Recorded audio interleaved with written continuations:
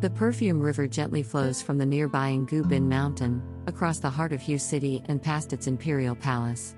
With its total territory smaller than Hong Kong's, Hue seems to possess less allure than other cities in Vietnam at first glimpse. However, nowhere else in the country, alongside Hue, is much better to illustrate the royal livings during the dynastic rule ended decades ago.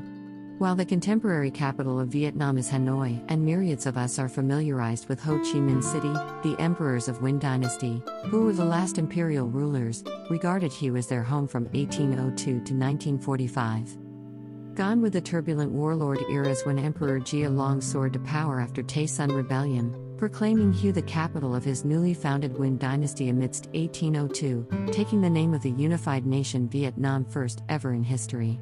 The location of this imperial capital wasn't merely for natural beauty, but also was compatible with the principles of Feng Shui, geomancy, during the construction in 1804, with Southern Mountain acting as a screen to distant inauspicious spirits and the river laying the posture of an undulating dragon and sitting tiger as protectors.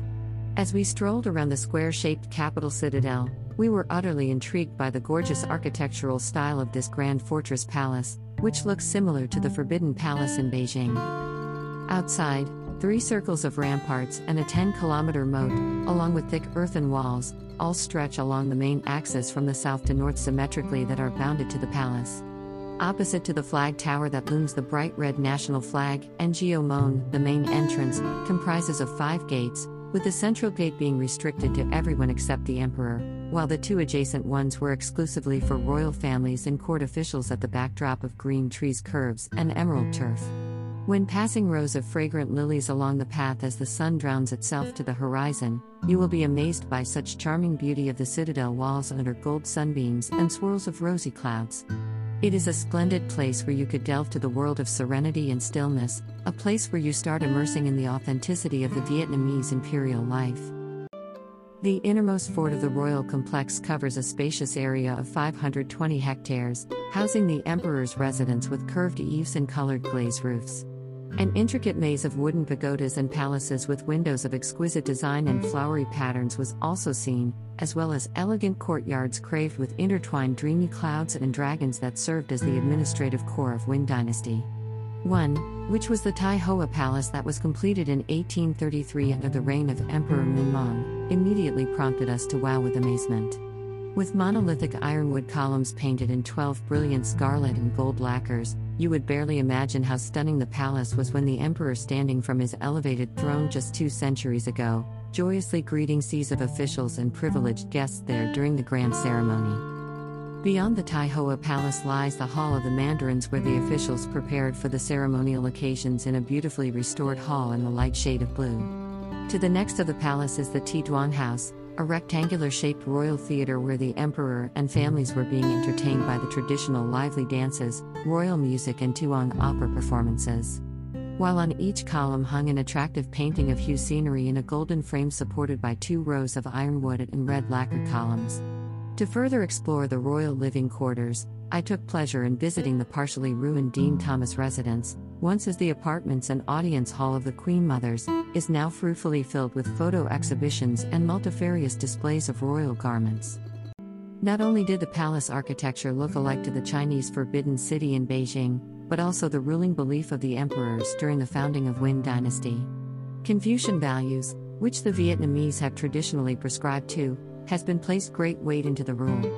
Emperor was bestowed as the mandate of heaven, and citizens thereby owed him total allegiance.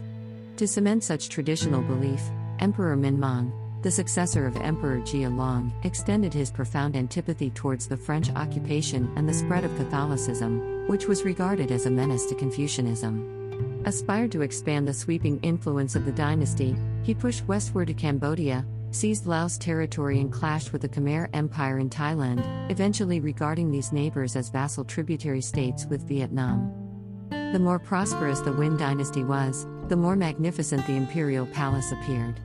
Strolling near to 3-tier Hian Lam Pavilion, our eyes gazed with wonder in the Mu Temple as we meandered near to the sumptuous carpets and fabrics, each richly furnished with an ornamented bed and blanketed with golden glaze and red lacquer, as well as an altar showcasing portraits of emperors for worshipping. Traditional decorations illustrating the local landscapes and classic motifs of sun and moons were all stamped on the sides of the bronze urns outside. The line of giant 9 dynastic urns, each dedicated to a particular emperor, represents the power of Wind Throne. The glory of the Wind dynasty, nevertheless, faded after the death of Tu Duc, the fourth emperor, and due to the gradual creep of French colonization.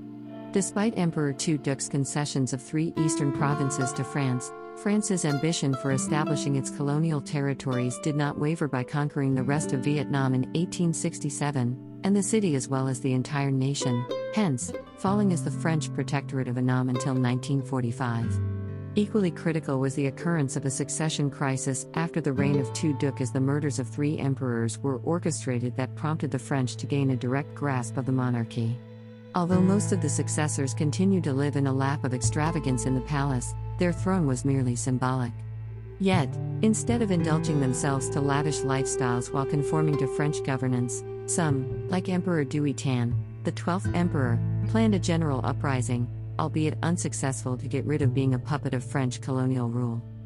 By the time when the last emperor abdicated the throne in 1945 and transferred power to Ho Chi Minh's Communist Party, the palace was decorated with a labyrinth of aesthetic pavilions and hundreds of plushy rooms. Yet, misfortunes never come alone with a period of turmoil that took a tragic toll on the palace. For one thing, Vietnam's independence did not dampen France to make a comeback for the control in Vietnam by triggering the First Indochina War, leaving Can Chan Palace into substantial destruction. For another, the imperial enclosure was, once again, brutally bombed and blasted into rubles and ruins, with only a fraction of it survived in 1968, during which the American forces in Vietnam were militarily reacting to the communist takeover of Hue, just miles separating from the demilitarized zone. No matter how the palace being acclaimed as the centerpiece of intellectual and imperial power during the heydays of Wind dynasty, or the gradual creep of French colonization seizing control of Hue, when arrived, all you need to is to open your eyes, have a fascinating glance onto such feudal relics of immense cultural values and classical beauty that survived after the bloody wars. Yet despite such indelible historical experiences, local citizens, and particularly university students, the future pillars of Hue, remain optimistic towards the current development of their beloved place and nation. If there is a city to connect with Vietnam's complicated past and its bright future, Hue would surely be the one.